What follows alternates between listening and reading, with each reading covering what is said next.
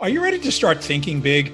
I mean real big. I mean like massively big. I even mean gargantuanly big. I even mean chicken soup for the soul kind of big. Well, wait till you see who we have on this show today. Welcome to the Motivation Show podcast, where we interview remarkable world-class experts that help bring out the greatness within you.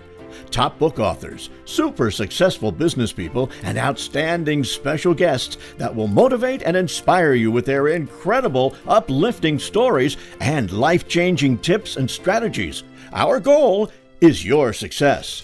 If you desire more out of life, you've dialed into the right show. So fasten your seatbelts, friends, and let's get ready for some high-octane motivation. Now, your host, the mayor of motivation, Eli Marcus. If you are into motivation and self-help, then our guests on today's motivation show need no introduction. But let's blow you away with their intros anyway. We have the co-author of a book series that has sold over 500 million books. You heard that right, 500 million. Time magazine called it the publishing phenomenon of the decade, the Chicken Soup for the Soul book series. In the area of human potential, no one is more renowned than the titan of inspiration and motivation.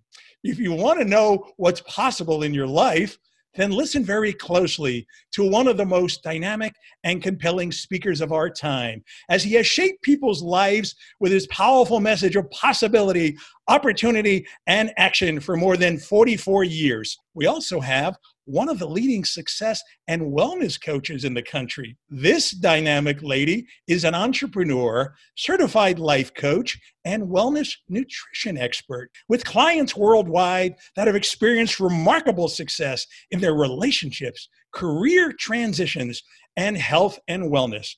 She is the author of Skinny Life, The Secret to Being Physically, Emotionally, and Spiritually Fit. Both of these game changers have co-authored a new book, which I can't put down, and I have not gotten through it yet, but I am pumped. It's called Ask, the Bridge from Your Dreams to Your Destiny. You guys are going to be blown away today hearing from these two. Welcome to the Motivation Show, Mark Victor Hansen and Crystal Dwyer Hansen. Thank you, Eli. Wow, what a great introduction. We appreciate it. And you and I have known each other for decades, so that's really nice. Thank you, Eli. Well, if you don't mind, I'm going to go back actually about 23 years ago, and I'm going to tell a quick story of us meeting. You had done a seminar for me. You were kind enough to fly in and do a seminar for my company called the Seminar Center. And you had asked me for breakfast the next morning. Now, this story is even going to blow you away because I doubt if you'll remember the great question you asked me 23 years ago. We were sitting for breakfast in the Drake Swiss Hotel in New York City on 56th and Park, which no longer even exists, by the way. That's how long ago that conversation was. You asked me a question that only years later I really comprehended in its largesse. You know what you asked me, Mark? No, sir. What did I ask you? Please. You said to me, can you fill up the Meadowlands for an event if I were to hold an event? Now, I was a pretty humble kind of guy who, to be perfectly frank, probably struggled to put 100 people in a room. You know, that was kind of the beginning days of my motivational world. It took me years later to really comprehend what that question was all about. Why? Because Mark Victor Hansen had the audacity to actually say, I want to sell 1 billion books.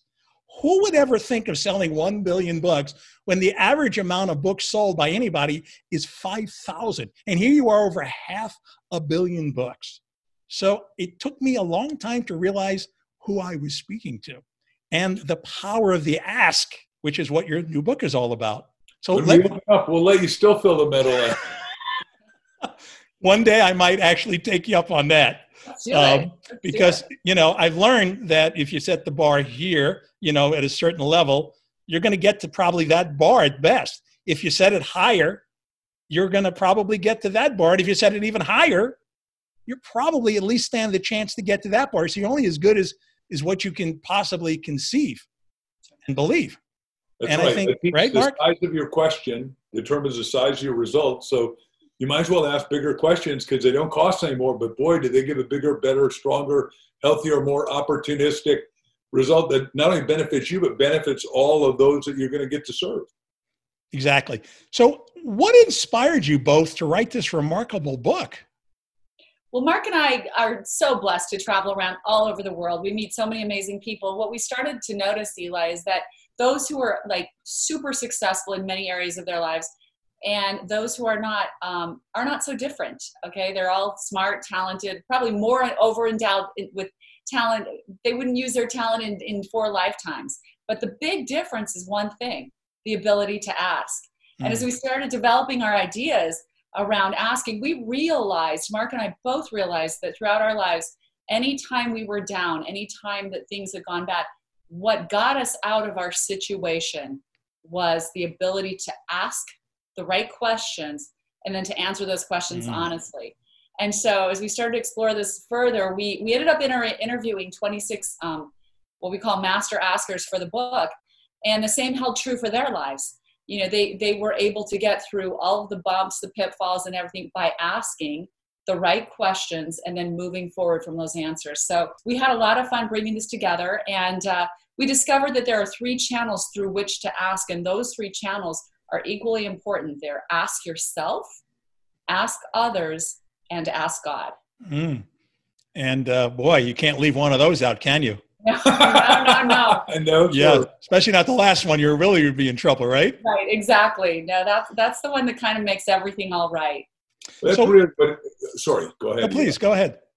So back in 1974, when I went bankrupt in New York, I went bankrupt so fast, I asked the wrong question. Because you can ask right questions, it'll take you to what we're saying is the subtitle of the book is The Bridge from Your Dreams to Your Destiny. We're saying everybody that's alive has a destiny, and they need to get in the energy orbit of somebody that is a little bit further along than they are and get in trained to them, get a mentor, mentee. But back then, I went bankrupt. I built the Wall Street Racket Club, botanical gardens, aviaries. But as you know, in 1974, we had double-digit inflation. The oil embargo hit. The Arabs said, we can write checks so big, your banks will bounce. Well, they did for me. I checked the book library, How to Go Bankrupt by Yourself. It was tragic. It was terrible. I was hiding under the cover, sleeping in front of another guy's, in a sleeping bag in front of another guy's room for 6 months. And all of a sudden I said, well, back to question number 1, what do I want? And what I wanted was I wanted to talk to people that care about things that matter, that would make a life-changing difference. And I started speaking, learned how to do it. Then everyone said, boy, that story, you ought to have it in a book. So my first book was Stand Up, Speak Out, and Win. I sold 20,000 copies in front of a platform with little bitty audiences of life insurance. I did 1,000 talks a year, first 3 years. And I went from 75 grand a year as a beginning speaker to making 20,000 times $10. I made 200,000, tripled my income. I thought I'd died and gone to heaven, especially in New York back in 1974. You will agree that was big chump change. I was loaded comparatively. Wow, that's a great story. I can't help but ask that question about how many times you were actually rejected for Chicken Soup for the Soul, and how you ended up, just forging on and believing that you could, theoretically even conceive of selling 1 billion books. Right. That's one of the reasons they probably rejected it, because I wrote a wow of a business plan. But what they didn't understand behind that was that I was asking all the best fiction and nonfiction authors, not how to write. I know how to write since I was 16 or a little earlier. And my wife is a phenomenal writer. But back then I said, how did you market and sell so many books? So as far as I know, again, I don't know everybody's story personally, but nobody else ever codified it, wrote it down, wrote a wow of a business plan, said, this is what Scott Peck did. This is what James Michener did. This is what Wayne Dyer did. And I'm going to do that and more, because you got to do everything you promise and a little bit more to make sure. You got to go the extra mile is the theory. Yeah. So I want to further discuss why so few of us ask for all the things that we want and need. And yet when we were kids, we asked for everything and anything. And you were so relentless. We just kept asking until we got it, right? And then life happened, right? And we stopped asking. So you write about your grandson, Everett, in your book. Can you tell us what Everett asked for and the significance of that? Okay, so Crystal and I are on vacation in Hawaii, And Everett, who we absolutely love and adore, we had him at a sleepover this last weekend with the other. We got 6 grandkids and 5 kids in our blended family. But he got a little, what's called, you and I would call it a Dick Tracy watch. Today it's called a Gizmo watch, but it really does exist. Yes. And it's only got 4 people he can call. He can call his parents and he can call his grandparents, right? So Everett, all of a sudden this call comes into my cell phone and it's from Everett. And I go, holy cow, we're on vacation. I said, honey, Everett's calling. And I said, where are you? He said, I'm hiding in the closet. I said, you're hiding in the closet? Why is that? He says, because I'm talking to you, Grampy, and it's really important. I said, okay, it's really important. Anything you ever tell me is important, and it's between us. What is it, son? I was thinking something had gone wrong. He said, you know those books you write? I said, which ones? He said, the chicken soup books? I said, yes, sir. He said, are you still writing books? I said, more than ever. He said, Grampy, with you, and we call her Mimi, can you and Mimi let me write a book with you? And she's sitting right there listening to this on speaker. And I go, she nods her head and I go, yeah, you can write a book. And that's why we put this story in, because kids have if they got loving parents and grandparents, they're unstoppable askers, and they need to be, because it's the way you build your self-esteem, your self-image, your self-love, your validation in universe. Right. And when we're children, you know, like you were saying, like we come into this world asking who, what, when, where, we're so curious. We're endlessly curious. And we also want more. We ask for more, more, more.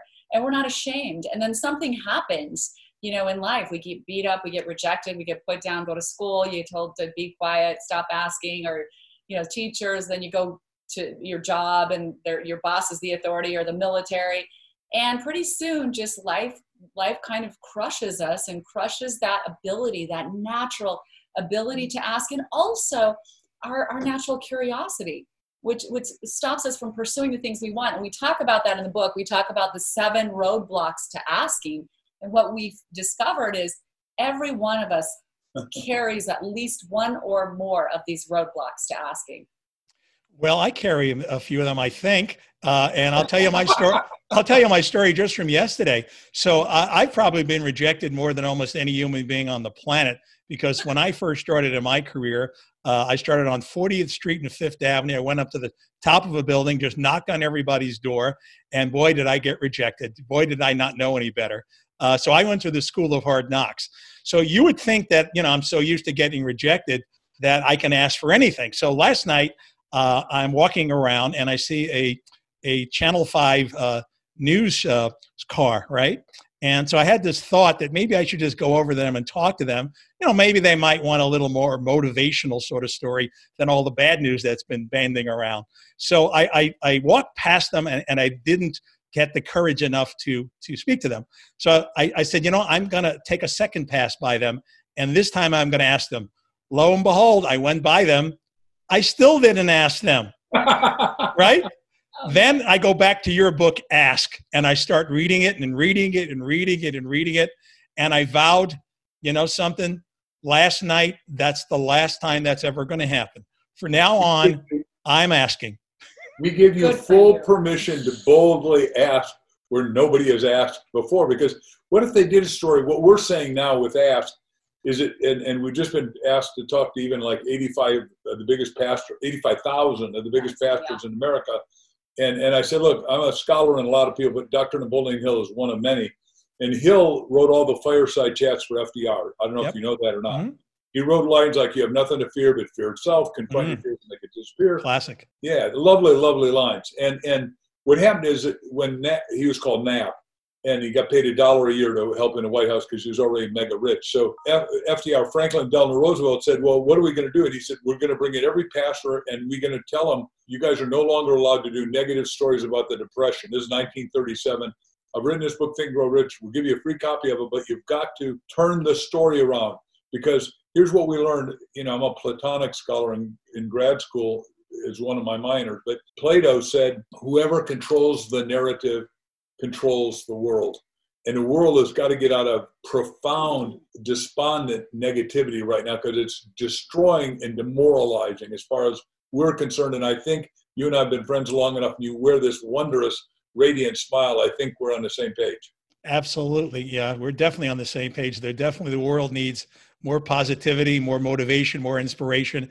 And that's why the world's blessed by you guys. I want to get into those 7 roadblocks to asking, because I know there's a few of them blocking me. So the first one we talk about in your book is unworthiness and insecurity, conditioning from our childhood of past experience that tells us we deserve better. Tell us, Crystal. Right. Well, yeah, the unworthiness is constantly telling us that we don't deserve better. It's this subtle underlying feeling. And so the important thing about these roadblocks is to read about them and read the stories of people, because when we read one another's stories, we start to recognize a pattern. It becomes a metaphor for our own lives, that our brains think in patterns. So stories are powerful teachers. It helps us transcend those limitations.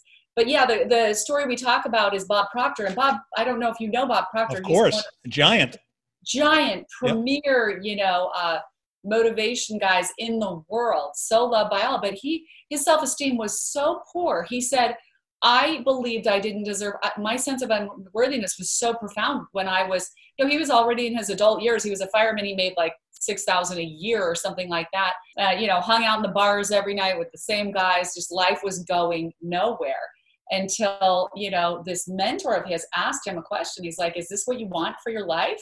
And then he started asking, what do you want for your life? And he never asked himself what he wanted for his life anymore. He said, I didn't feel like I deserved anything. And I didn't feel like I was worthy of asking anyone for help. And so this one mentor helped him through that, and through this profoundly, amazing journey of asking questions and answering them and having these complete pivots in his life, he has created himself to be one of the stalwarts that all of us love to listen to in terms of, how to create your best life possible. So it's possible for anyone. But yeah, and then do you want to go forward? The next one? Before we do that, let's just brag on Bob a minute. I've owned 2 great companies with Bob. He's one of our closest friends. We were at his 80th birthday, which feels like yesterday, but he talked to us yesterday morning. By the way, this is probably not fair, but he wrote a long letter and said, in a whole lifetime, you only have a few good commercial friends, and you're one of my great long-term friends. He said, tomorrow I turn 86. So we called him up. And by the way, he looks great. He feels great. He's doing better than ever. He's got 38 great grandkids. He's you know the term mensch, but he is a mensch's mensch. I mean, this guy's got it together. But what Crystal's saying is his front end unworthiness wasn't broken through until he challenged himself and then grew and grew and grew and started making $25,000 a month and $1 million a month. And then everyone came to him and said, how do you do it? And then he became a great teacher and practitioner of our industry. Some people just can't break through. They just can't believe in their own greatness and that they're a miracle.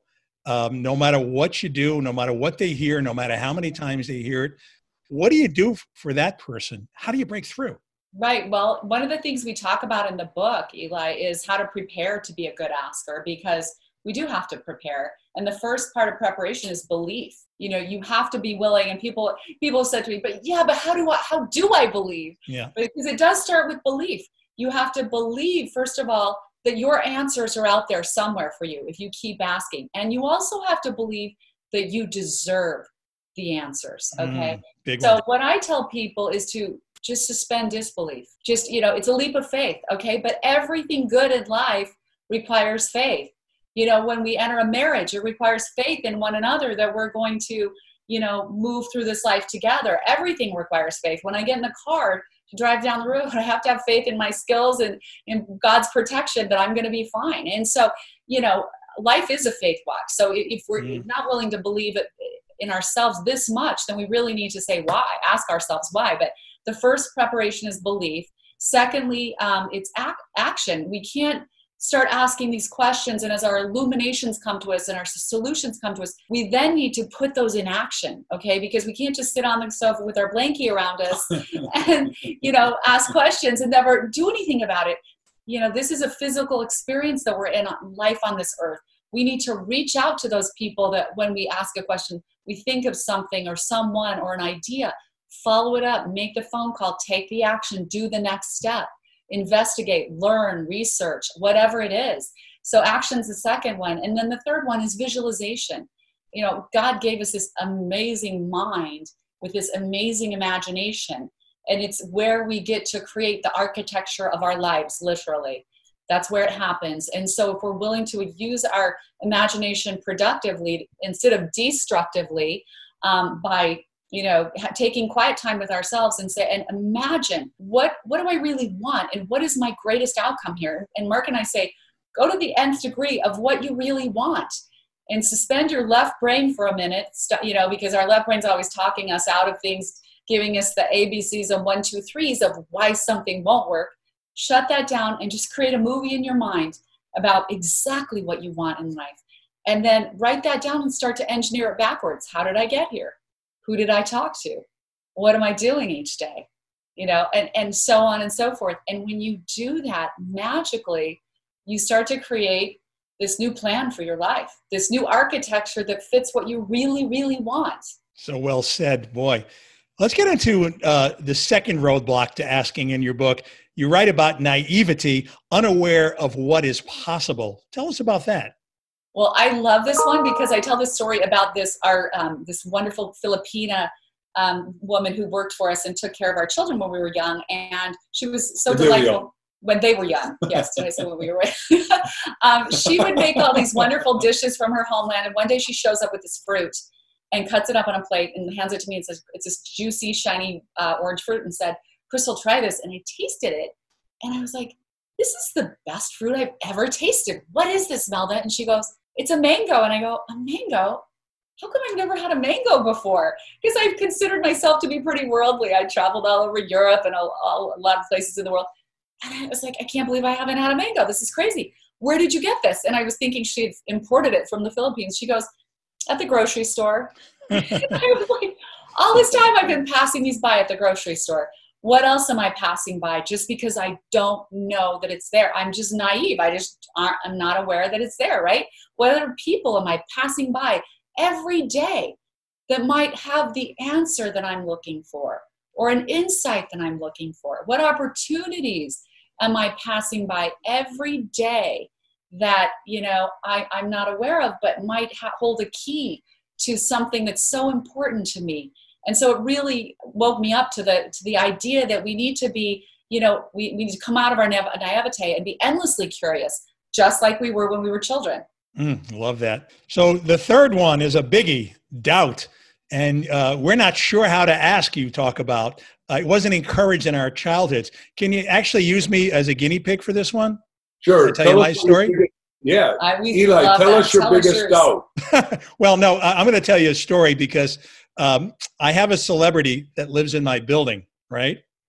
And my elevator is really fast, so it only takes 13 seconds to get up to the floor. So there's not much of a conversation I can have there, right? But this celebrity can probably help me along my path a little bit, right? But I have this like doubt in my head, like, am I going to say the wrong thing? Am I going to ruin it forever? I'm going to see her in the lobby or in the elevator. She's going to want to ignore me. So I'm like, how do I say the right thing at the right time? Tell me. Just ask, may I have your permission to pay you a compliment? Every celebrity wants a compliment. Here's the thing. Celebrities. Great question, right? By the way, here's the deal. You know, a lot of people get intimidated by me, and I think, you know, you and I have been friends a lot of years, so I don't think I'm intimidating at all, but a lot of people shake with me, and it doesn't help me. 500 million books will do that. Yeah, I know.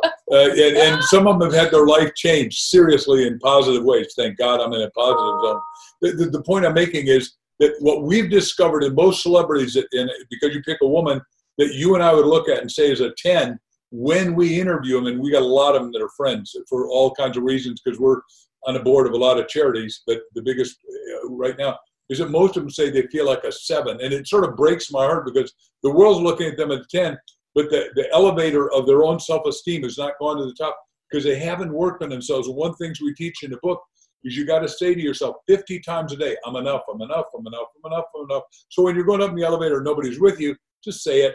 And pretty soon you're looking in a mirror and you go, I'm enough. And then all of a sudden you're enough. Now you can talk to anybody about anything, anywhere, and you're as good as Barbara Walters. I like that. To add to that, Eli, I think it's important to compliment what she does. Okay, don't make it about physical appearance because that gets into all kinds of, like, you know, there's so much, again, creeper stuff going, like the Me Too movement. You don't want to get into that, but just like everybody just, loves a sincere compliment. So I don't know what she does, whether it's movies or journalism or whatever, but a sincere compliment about her work is really good answer. Helpful, right? Yeah, and say, good one. May I give you a compliment? I love Mark's question. May I give you a compliment? And then it's about the work. Yeah, and then the second follow-up question is obvious. With your permission, can I tell you that I am an internationally renowned podcaster, and I'd love to do a podcast with you if you're open and want to source and serve a lot of people with positivity. Oh my God, that's perfect. We'll save that one. By the way, it's pretty irresistible. Here's my position, and I'm not trying to be harsh or anything, but we're going to California again in a few days, and a lot of our friends are in California, and we've been very blessed. Being the world's best-selling author, we've won more awards than anybody and gotten to meet all these people, but they are downtrodden. They are despondent right now. They have not been allowed to do a movie in 6 months. Yeah. And by the way, I just got done telling Crystal when we had lunch a few minutes ago, because we're in a different time zone than you, that I said, look, all these guys and ladies that we know are selling their big homes for one simple reason, which you said was too much overhead. Well, yeah. I mean, when you're relying on these huge, nobody thought the world would turn like this, right? And you feel like you can pretty much count on what's going on in your lives, and then it just got flipped upside down. So celebrities are having the same issue, so it might be interesting to say, I would love to have a conversation with you about, or, what do you think the blank world looks like, whether it's acting, singing, or journalism? What do you think that world's going to look like in the future? I'd love to, ask you those questions on my podcast. Wow. So questions. I love that. I love that. Well, you say in your book, and this one's a real good one. So I want my listeners to listen to this real closely. You say, if you don't ask, the answer is already an automatic no. Yes. It is so good. So, and one of the guys that is a celebrity is Peter Guber. And Peter, we got in the book, and he's a great dear friend. We vacation with him and everything else. But so cool. Peter's had 50 Academy Awards. Nobody has more than Peter. Everything from Rocky to Batman to I Am the Greatest to, everything. Just he's wonderful, Rain Man. And then he owns a little sports team. We're sitting with him, and I said, what have you done lately? And he said, I bought a little sports team. I said, really? What one? And he said, Golden State Warriors. What? How much? $170 million. That's worth $3. My God. Well, if it ever opens up again, it was worth $3.8 billion when it was positive. But Peter's interviewing me, which is amazing. If you go on YouTube, you can see all my interviews. But Peter Guber interviews Mark Victor Hansen as well, a lot of other people for his book, Tell to Win. And Peter says, Mark, you are so dyslexic. Now, I'm not dyslexic at all. But he said, everybody that says no to you, you think it's on. Isn't that great? I love that. Well, and back to what you were saying, I think the key here, and we talk about this in several ways in the book, Eli, is, so often when we're ready to ask for something, it's probably why we get so intimidated. We're so self-focused. We have a couple of questions, sections in the book that talk about this. In business, there's a book, story by Preston Weeks, talks about how they beat out the big behemoth when they sat down with this huge company. And instead of saying, here's what I have to sell you, here's what I want you to have, here's what we want you to do, they just said, in a perfect world, what are your needs? In a perfect world, if we met those needs, what would that look like? And, what is the most important pain point you have right now that if we fixed it, it would, really make a big difference. So if we go into these situations asking about them, just like we were talking about with this person you're going to ask on the elevator, you start asking the questions about them. And that is how you create the bond. That's how human beings create rapport, is by asking and answering, with each other. It's such a beautiful thing. Crystal, you just hit the jackpot. Just don't be so self-absorbed. I know I've been self-absorbed in my earlier days, and it didn't get me very far. In fact, if anything, it got me nervous. It got me trepidation. And usually the path did not end up too well, So when I focused on what I can do to serve, things always are better for me. So it's such an incredible point. In a speaking business, that's why Zig Ziglar, first of all, he was a extroverted introvert, sort of like you are, or switched, whichever way that fits.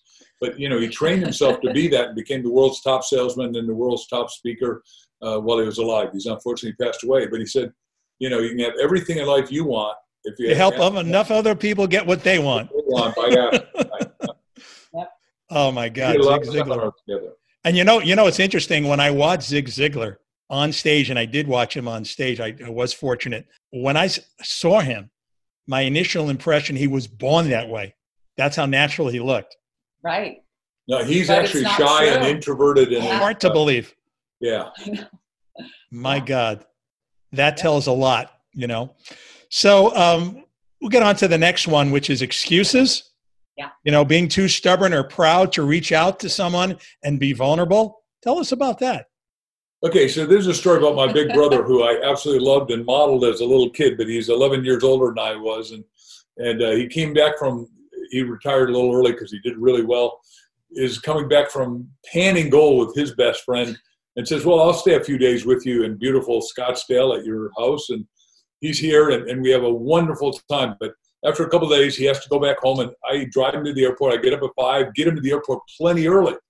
Now, understand, I've traveled 250,000 miles a year for 44 years, so airport protocol is a non-issue for me. And it didn't dawn on me. His wife had predeceased him, who he adored, Priscilla, but she dragged him through the airport, and I didn't know that. So I said, big brother, are you, here's your ticket. You got your tickets. You know how to get to a gate. And oh, yeah, I got it. He would never, he had too much self-esteem, and he would too damn stubborn to tell. I would have gladly parked the car, walked his little butt in, walked him all the way to the gate, because he's not handicapped. He's very bright, but he didn't ever make it to the gate. Well, late that night, I call up to his house, and his daughter answers, Jody. And I said, Jody, can I talk to your dad? And said, didn't you know? I said, I don't think I like what you're telling me. What, Jody? He said, he won't be home for another 12 hours. I said, what? I got him to the airport plenty of times. Said he couldn't find the gate. Oops. And he sort of blames you. And I said, wait a second. At our airport, Phoenix International, it's a giant airport. Everybody wears purple coats. All you got to do is walk up to a guy or lady with a purple coat on, ask them anything. They'll tell you where the bathroom is, how to get to gates in Terminal C or whatever. She said, Dad would never do that. Didn't you know? Priscilla dragged him through the airports. He never in his whole life knew how to get through an airport. I said, man, I wish you're my great niece. Why couldn't you tell me that? I would have gladly walked your dad all the way to the gate. But all that, his whole life was excuses.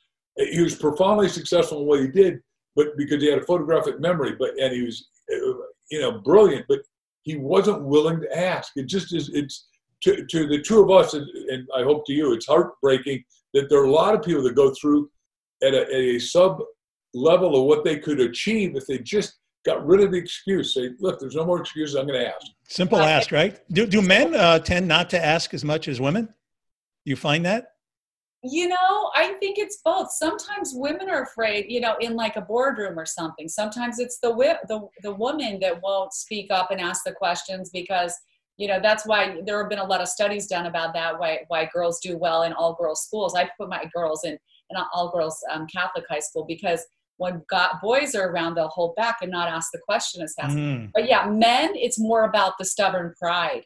And so that fit Bailey, Mark's brother. He just is like, I don't need any help. You know these people, right? Your audience knows these people. Oh, yeah. The stubborn pride. I don't need help. No thanks. I don't need anything. Yet they'll not accept help. They'll never ask, and then they'll suffer, and then they'll have a terrible outcome, and again and again and again. And they just are so stubborn. They can't get over it. And unfortunately, Bailey, in his case, by the time he got home, he had a touch of pneumonia. Because he had caught a little cold in Alaska, and just that whole day in the airport and the stress turned it into pneumonia. And it just, so many situations in his life were like that, where he just was too stubborn to ask. And if you called me, I would have gone and picked him up. I would have got him on the right plane. I would have switched planes for him. I could have done 7 different things we write in the book. But, you've got to get over excuse-itis. Stubbornness, yeah.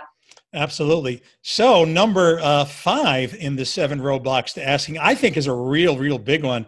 And I got to believe that over 90% of people have struggled with this, if not every human being who's ever lived. And that's fear, the underlying feeling that we'll lose something by asking. So tell us a little bit about the fear factor here. Right. The fear factor is so huge with asking. And I think it comes down to this, a human's need for love, I think. So we feel like if we ask and we're rejected, we're losing love or we're losing approval. And that is not true. You know, again, we become so self-focused that we always think things are about us. And normally they have nothing to do with us. If someone tells you no, it really has nothing to do with you or what you're offering or what you're suggesting. It's just the place they are at this particular moment. It doesn't work for them. It's not, and we personalize those things and we're devastated. So we hold back. We get some people just terrified to ask. And so we need to remember that it's not personal. And, you know, you have so much to gain by getting over that fear and asking. There's a great story in the book by a woman named Lynn Marquis, who was, she came out of college wanting to go into the nonprofit space. She knew that's what she wanted. So she decided to put together this summer camp for children. And it was pretty expensive for disadvantaged children because, you know, their parents can't afford it and they've got their home all summer, what to do with them. So she put together this fabulous camp. It was kind of expensive. It was $5,000 per child, but she was able to get an appointment with the richest woman in her town. And this woman controlled a large family trust.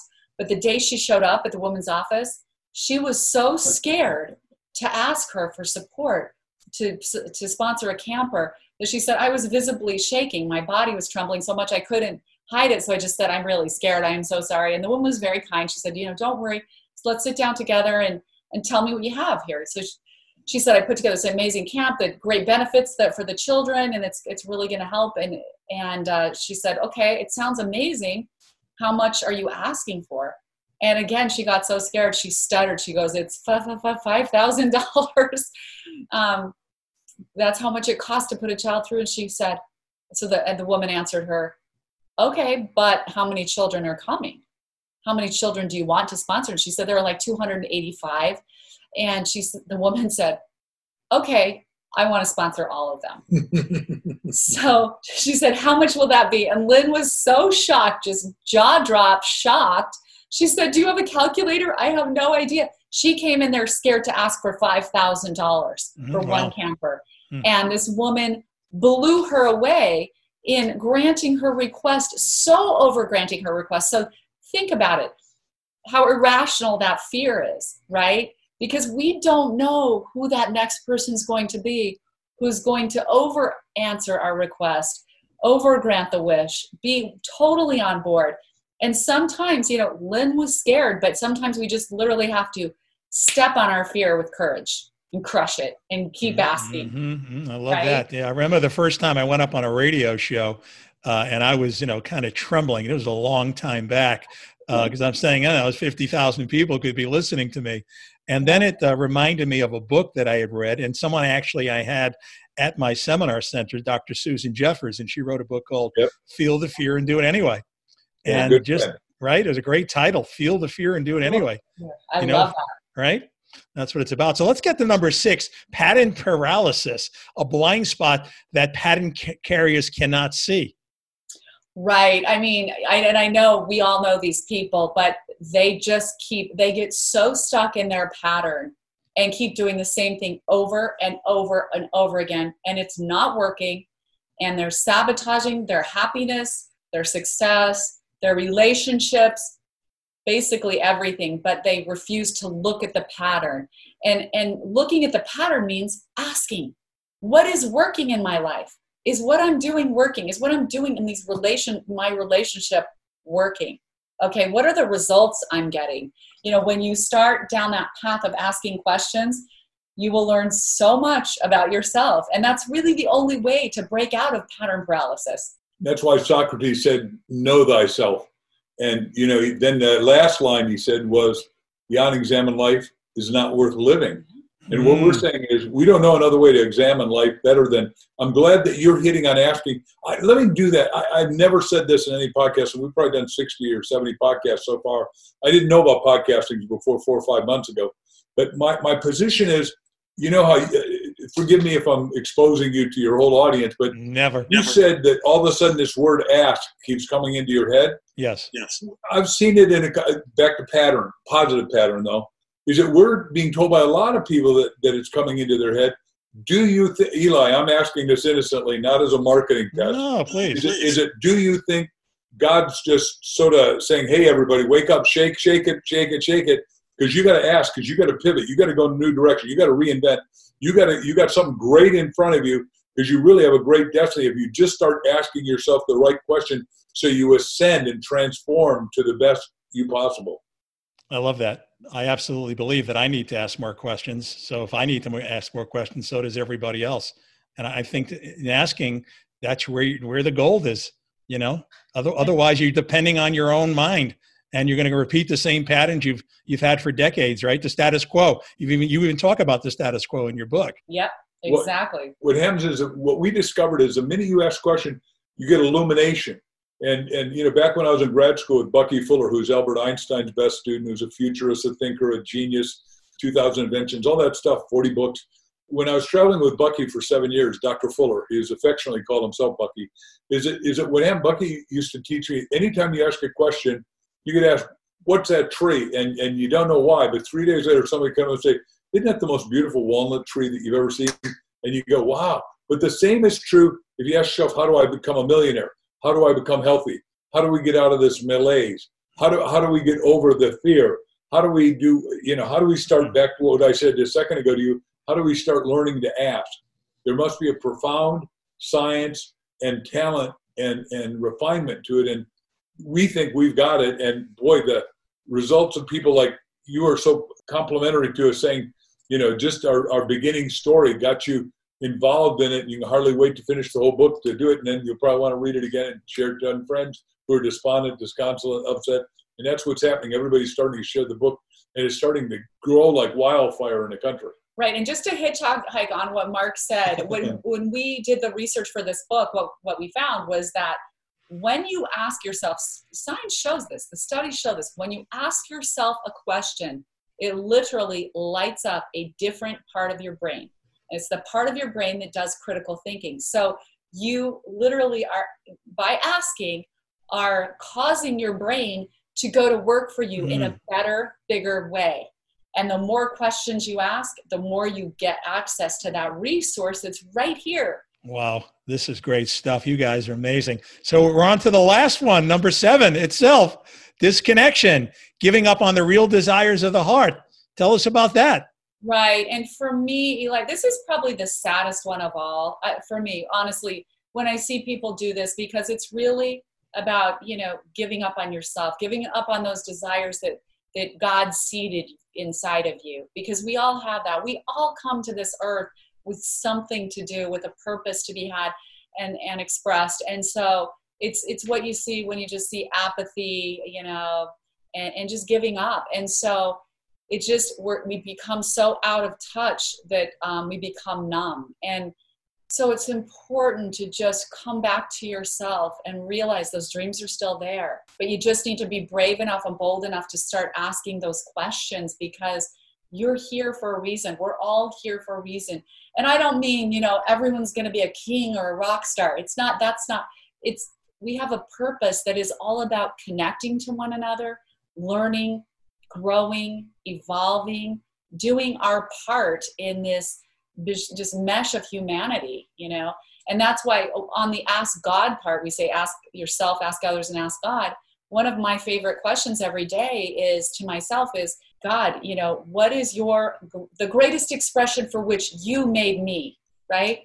What is how do I fit into this kingdom purpose, this universe? You show me what that is. You know, you two guys are like the cutest couple. I mean, you guys have so much smarts in you.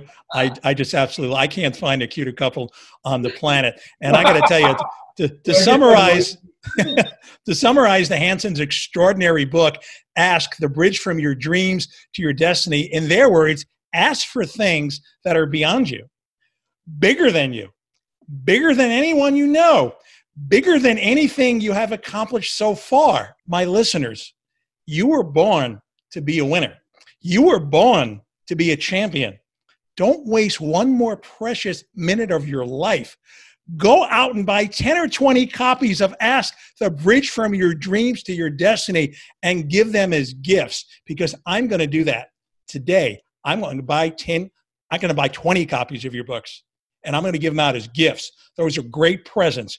You never know whose life you will turn around. And I have a feeling that many lives will be turned around because my life's being turned around right this moment. Mark and Crystal, you are American treasures. I am beyond blessed to have you on the Motivation Show. Thank you so much for being my guest today.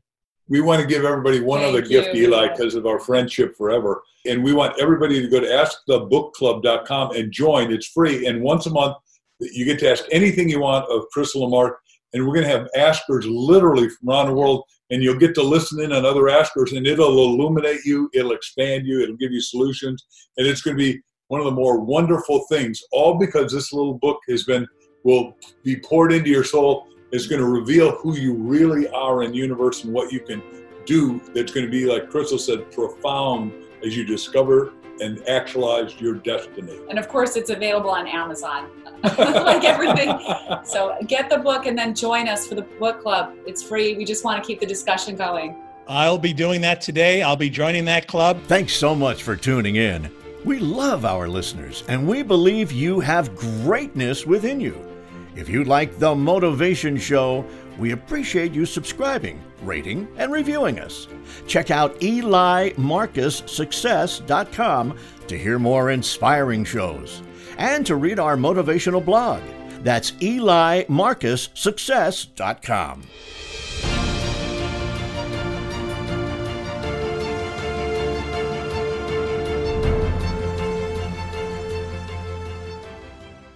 This podcast is a part of the C-Suite Radio Network. For more top business podcasts, visit c-suiteradio.com.